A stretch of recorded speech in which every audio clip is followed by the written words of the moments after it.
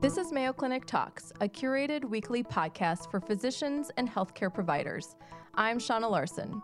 Today's special episode is an excerpt from the Mayo Clinic Pediatric Days Conference held in Chicago, Illinois. This annual conference provides an interdisciplinary update in the latest strategies for providing timely and effective evidence-based diagnosis and management plans for multiple aspects of pediatric and young adult health. Today's selected presentation, What I Won't Let My Kids Do, is presented by Dr. Mark Manenbach, Mayo Clinic pediatrician and pediatric emergency medicine physician. Let's listen in.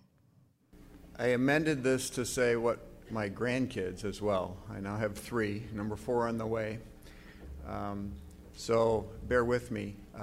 So first, thanks to John and Walt and Sue for putting on a great conference.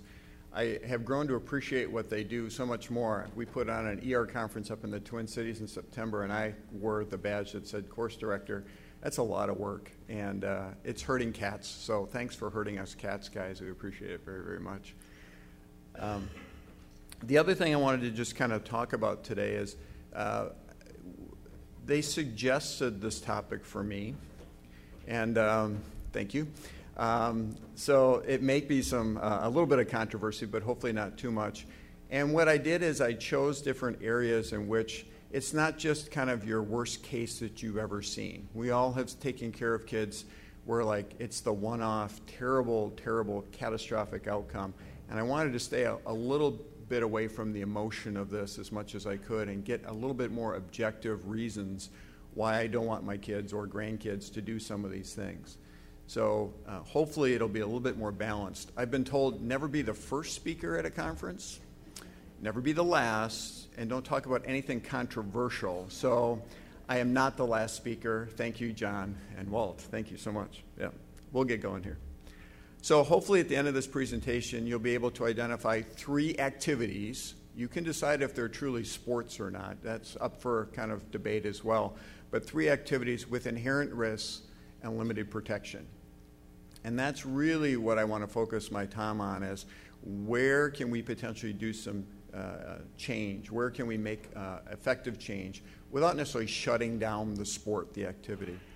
I want to talk about specific injuries for each of those activities that we see, as I mentioned, not just the gut reaction, one-off anecdotal experience, but I want to talk about some data behind that. And then I want to talk about potential strategies to mitigate those injuries. Now, you folks that are pediatricians and pediatric care providers, you're advocates for kids. I can do some of this work in the emergency department. Next time, wear a helmet, kid. But you've got to do the bread and butter work in your well child visits. When you see those sports physical opportunities, I want to give you some tools and ideas about what your patients might be facing when they get involved in these activities. I have no financial relationships to disclose, no off-label drug or equipment uses. I am a mandated reporter, however. So last night at dinner we were talking about if you come to me and start sharing me your experiences about your own kids and what you've done or not done, I think across the state lines I have to report that. So be careful of the stories that you share with me. In balance of all this, you've seen these headlines. You see these kids in your office. I see them in the ER. I'm not saying shut down these activities. Please, by all means, I don't want kids to still be couch potatoes. They need to do some things that gets them active, that gets them off the couch, that gets them out there and doing some things. I'm not saying that is the goal here, but there are some activities that we have to think about. Are they lifelong activities as well? Can they do this over the long run? I stopped playing basketball when I was 35 for good reasons. Mostly talent-related, not injury, but those are the kinds of things we need to talk about. And some of these activities have lifelong implications for these kids that I think we need to make sure they and their parents know about. There's also the kind of disclaimer about what I call stupid kid tricks. You've heard of stupid pet tricks, right? But some kids just do stupid things. It usually involves their big brother, right? Okay, I'm still in counseling about that. So they do some silly things, and we know that's going to happen. And again, I'm trying to stay away from the anecdote. Some things happen, we just can't prevent it all, but there are some things I think we can work towards prevention of. So let's get started. So there are three areas I want to talk about, the first one being trampolines. Now this one you might think, oh, what's the big deal? Trampoline injuries. For those that are involved with pediatric orthopedic care, this is kind of what you do for a living in the summer, I think. Between playground monkey bars and trampolines, you probably know what you're doing from about Memorial Day to Labor Day. You kind of know what you're going to be taking care of. And this picture kind of summarizes things pretty well. As we talk through the injury events and prevention strategies, I think this really kind of highlights some things right here. Two kids on the trampoline, landing on his forearm and or elbow, I think gives you a pretty good picture of what kind of problems we run into with trampoline injuries. So the National Electronic Injury Surveillance System database over a 10-year period looked at trampoline injuries. There were 1 million kids that were injured on trampolines. Of these, about a third were fracture related, and I want to talk specifically about those today as kind of a highlighted type of injury. Their average age was about 10 years. Most of the kids, most of the patients were under 16 years of age. Half male, half female, roughly. And these are at home. So these are not competitive gymnasts. These are not the kids that are at the gymnastics school using trampolines. These are kids in their backyard. But notice 10% were admitted, and I don't know that that's an insignificant amount of kids. The reason they often get admitted is that elbow injury. And you probably all know or have seen this Netter slide about neurovascular compromise or why that can happen to a kiddo with a supracondylar fracture. Those are the reasons that they get admitted, and most often are operative kind of repair. But think about this. Just for the fracture care over that 10-year period, over $400 million spent on orthopedic injuries related to trampolines. That's a lot of money. And think of the rehab time, think of the change in lifestyle for those kids during that time as well. Most often this is an upper extremity injury, occasionally lower extremity, but notice axial skeleton. The thing you're going to break your neck on the trampoline just isn't very often the case. Again, I can vividly remember two kids in the emergency department with cervical spine injuries from trampolines. It was kind of a stupid kid trick kind of thing that was involved. We'll talk about that as well. But these are upper extremity injuries. And this slide, just to remind you, if you show up at the scene, if it's in your backyard, please do a neurovascular check in these kids. You can make a big impact right away. Just reposition them to a position of comfort. You can probably help them out in terms of neurovascular problems. So make them comfortable, splint them, get them into a position that will make sure this is less likely. This is a little boy we took care of with the trampoline, and you can see over here, he's got tenting of his skin in the supracondylar area, and I can't show you because even a video wouldn't do it. He really didn't have much of a pulse at all. So our orthopedic docs were up in the operating room. We gave him some sedation, and we did reduce this somewhat, but that's hard to reduce because that fracture fragment buttonholes through the fascia of the biceps muscles, and it was quite a chore, I think, for them to even reduce this surgically later on. So think about neurovascular compromise if you're in the backyard after the trampoline injury. So just some improvement strategies we can look at. I think a little direct supervision wouldn't hurt. So the other injury other than cervical spine that I recall, the teenage boy who jumped from the roof of the garage to the trampoline and shorted it. He was trying to get to the roof of his friend's house next door. He shorted it and landed on the railing of the deck of his neighbor's house right here in the belly. And so he had a transected pancreas, right? And so that's the anecdotal, sorry, just can't get it out of my head. So a little supervision might go a long way, all right? Safer surfaces. Now, I'm not talking about the antlers poking through, okay? The safer surfaces, many of these wear down. These trampolines are left outside all winter long. They break down, they have gaps in them, they have tears, rents in them, and looking at the surface might save you a little bit of effort and time, and the kid might not go through or land awkwardly and end up with that fracture. And then finally, invariably when these kids get fractures, it's because there's more than one kiddo on the trampoline at a time. The netting really has been thought, you might think, well, that's a great prevention strategy. It actually has been thought to increase risky behavior amongst kids. They want to try to jump over the net. Can I get as high as the net and jump out of it? Yeah. So it may not be the best. The other strategy that might help is the in-ground version. Dig a hole, sink the trampoline down so that it's at the same level. That might help.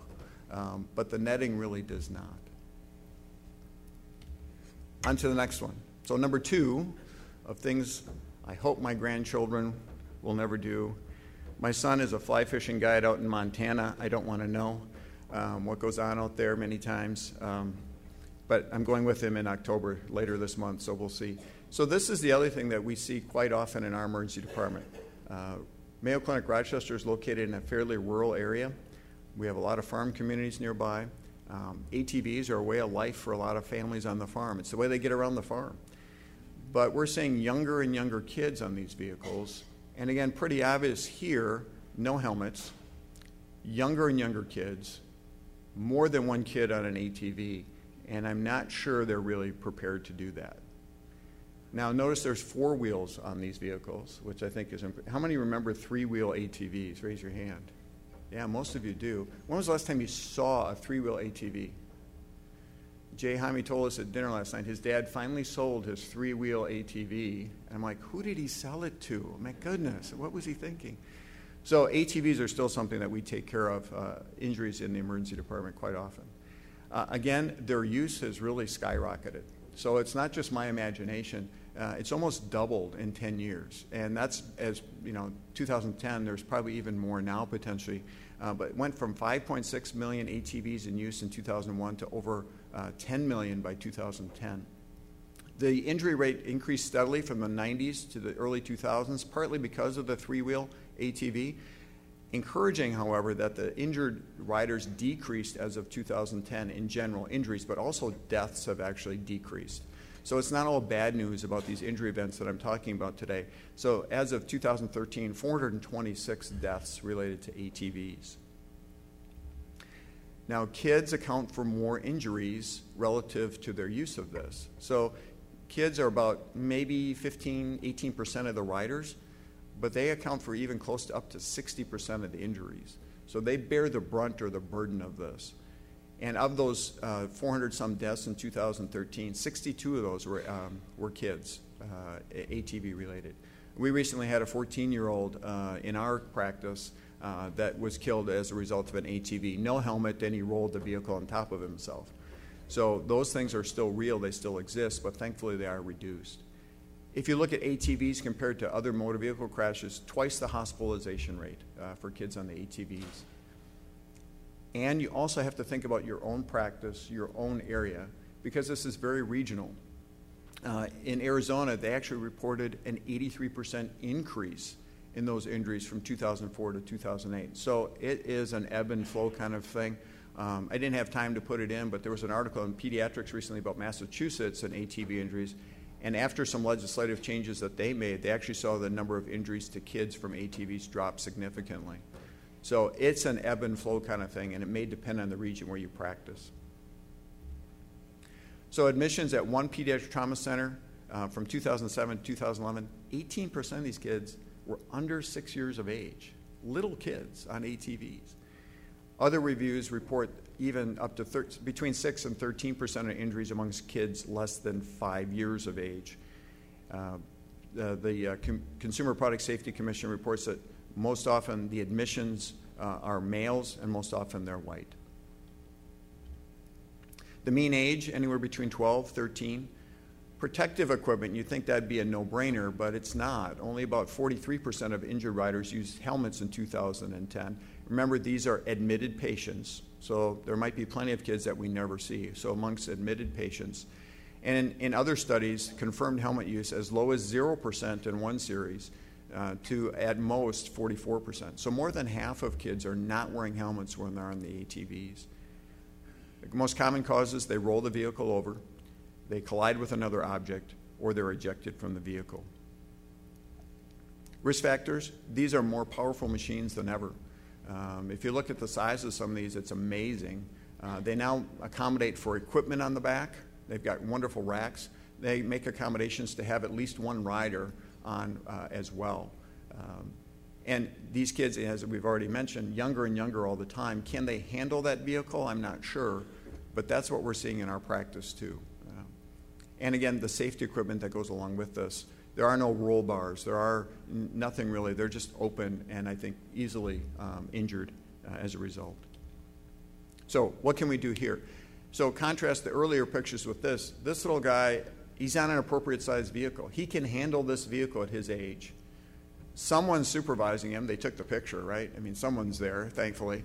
But I think the other thing, you have to really talk about helmet use. And in our practice, I would say helmet use is the exception, because these are the kids that hop on the ATV to run to the end of the farm, to run an errand for mom or dad, and they think they're immune. Nothing's going to happen, and that's when they run into problems. So I think we need to work on that part of things as well. So if you've got a child who is a farm kid in your practice, talk to them about how they get around the farm. Ask them, do you use that ATV? It's fun, isn't it? It's really a great time, isn't it? Oh, yeah. How fast can you get that thing up? Oh, I can get that thing going. Okay. And you wear your helmet, right?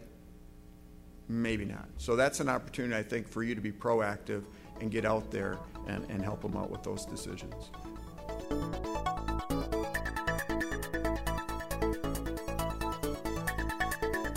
Topics like these are discussed at the Mayo Clinic Pediatric Days Conference. This year's event will be held in October at Chicago's Westin Hotel on Michigan Avenue. We invite you to network with your colleagues and Mayo Clinic faculty by registering at ce.mayo.edu/Pediatric Days 2018.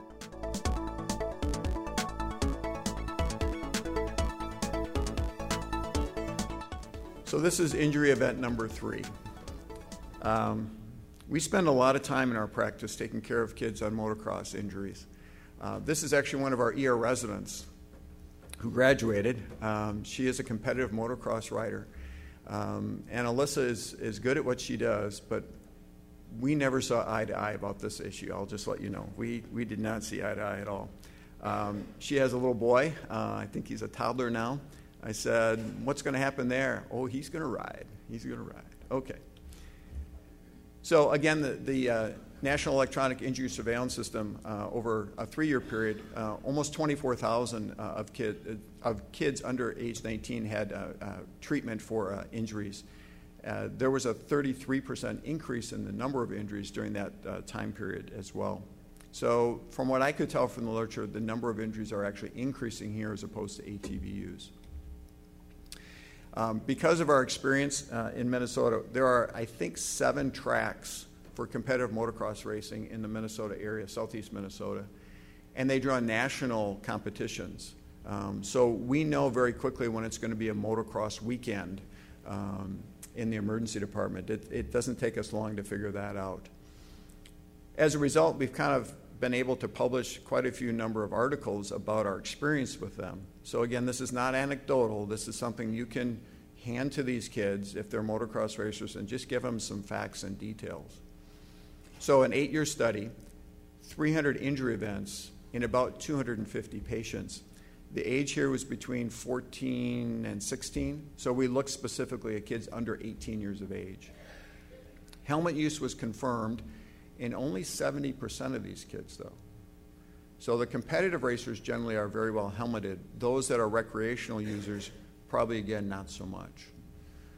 The youngest I've seen in our emergency department is age 5 for a competitive motocross racer. There are classes that go down, I think, as low as 4, if I remember correctly. So my youngest patient is 5. So this particular study looked at head injury or traumatic brain injury and found that 20% of the kids who sought care in our emergency department during that time period had a head injury or TBI.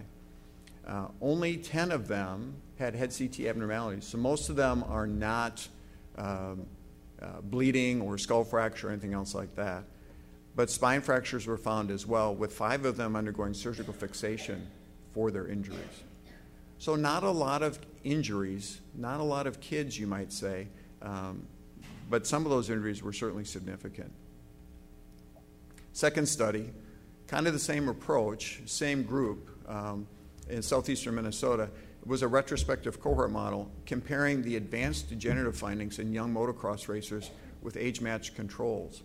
So in the process of evaluating these kids after their injuries, we began to notice on some of their images some long-term chronic changes, not necessarily acute injuries, but chronic changes. And what I heard at some of the discussion about this is that these kids' spines look like that of a 40-year-old. And it struck me that I don't know that these kids or their parents are aware of the wear and tear that their spines are taking as a result of their activity. So to give you an idea, the control group was basically kids of the same age that had either plain radiographs or CT imaging done for whatever reason. Could be a motor vehicle crash. It could be a kid with a brain tumor. It could be anything. So just over the same period of time, they compared the findings there. And they broke it down by whether it was cervical spine, thoracic spine, or lumbar spine. And so they made comparisons. And this is from the paper itself. And they kind of looked at the different areas. And so here's an example of changes. Notice that the normal lordotic curve of the cervical spine is lost. That's thought to be ligamentous, not positional. They also have some chronic changes in the cervical vertebrae. So these would count as probably 3 degenerative changes for the purposes of the study. The other area they looked at was the thoracic area. Notice they already have some kyphotic changes going on here, and also the degenerative changes of the vertebrae in the thoracic area. And then not only those, but also in the lumbar area. So this is an actual lumbar fracture in a patient as well as a result of motocross. So this is what most people think about, but a little bit surprising to think about the chronic degenerative changes that are going on here as well. And if you compare that control group to those that are in motocross, those in cervical and thoracic spine areas, there were significantly different degenerative changes for the motocross racers than the controls. Not so much the lumbar area, but cervical and thoracic changes over time. So these are lifelong, long-term degenerative changes that they're facing already at ages 14, 15, and 16. And finally, this one, Dave Soma is going to follow me. I'm going to maybe lead right into Dave's work here a little bit. How many of you see kids with concussion? How many of you have seen kids with concussion, the numbers kind of just soar over the past 5 or 10 years? Yeah. I can't believe the number of kids I see in the emergency department for evaluation after concussion. Now, you could argue if they need to be there or not. I'm probably not going to do anything for them. I'm going to send them to Dave, and he's going to figure them out. Right, Dave? There you go. But it's true. It's real. And people are very nervous about concussion. And they're worried about, can their kid go back to play? Some afraid to let them go back to play. Others, they want to get them back to play like that night yet. Can they go back for the second half? No, I don't think so. I don't think so. So this approach to concussion care really is not part of the motocross lifestyle, if you will. So this was, again, Amy McIntosh, one of our peds orthodocs at the time, went to the racetrack and actually interviewed these kids and got them to reply to questionnaires. She had a pretty good response rate. Almost 70% of them responded. And almost half reported at least one concussion symptom. If they had proper helmet fitting, usually by a vendor, if they had proper helmet fitting, there was a 41% reduction in their reported concussion symptoms. If they had sponsor support, and that's the other issue here that's different than other sports or recreational activities, almost half of these kids had a sponsor. They were there to give them the equipment, the motorcycle, the trailer. They sponsored them to race. If they had that, their relative risk was 1.5 times greater for concussion symptoms than if they did not. So there is some incentive here that's different than other sports that we can't ignore if you're in motocross racing. So what about motocross? Well, I think Amy kind of just touched on it. Many of these kids have symptoms and they never seek medical care. You might be able to ask them their questions in your practice and say, are you in motocross? How are you doing with your concussions? Not are you having them, they are. So you need to ask them. And there are no return to competition guidelines for motocross racers. There are very strict guidelines in Minnesota for return to football, lacrosse, hockey. You've got to be cleared before you can go back. It's law in Minnesota. These kids, they may be knocked out cold and back on the bike before the end of the day. We have paramedics at the scene for many of these kids just because we know they're pretty frequent. And they tell us stories of kids that just get right back on their bike and go back to race before the day is done. And in between there, I think it's really important that we emphasize properly fitting equipment for these kids. Again, helmet use along the way. Mayo Clinic offers medical education conferences at locations around the country and the globe. Learn from medical experts and network with colleagues at exciting destinations. Plan your next CME course by visiting ce.mayo.edu. If you've enjoyed Mayo Clinic Talks podcast, please subscribe. Stay healthy and see you next week.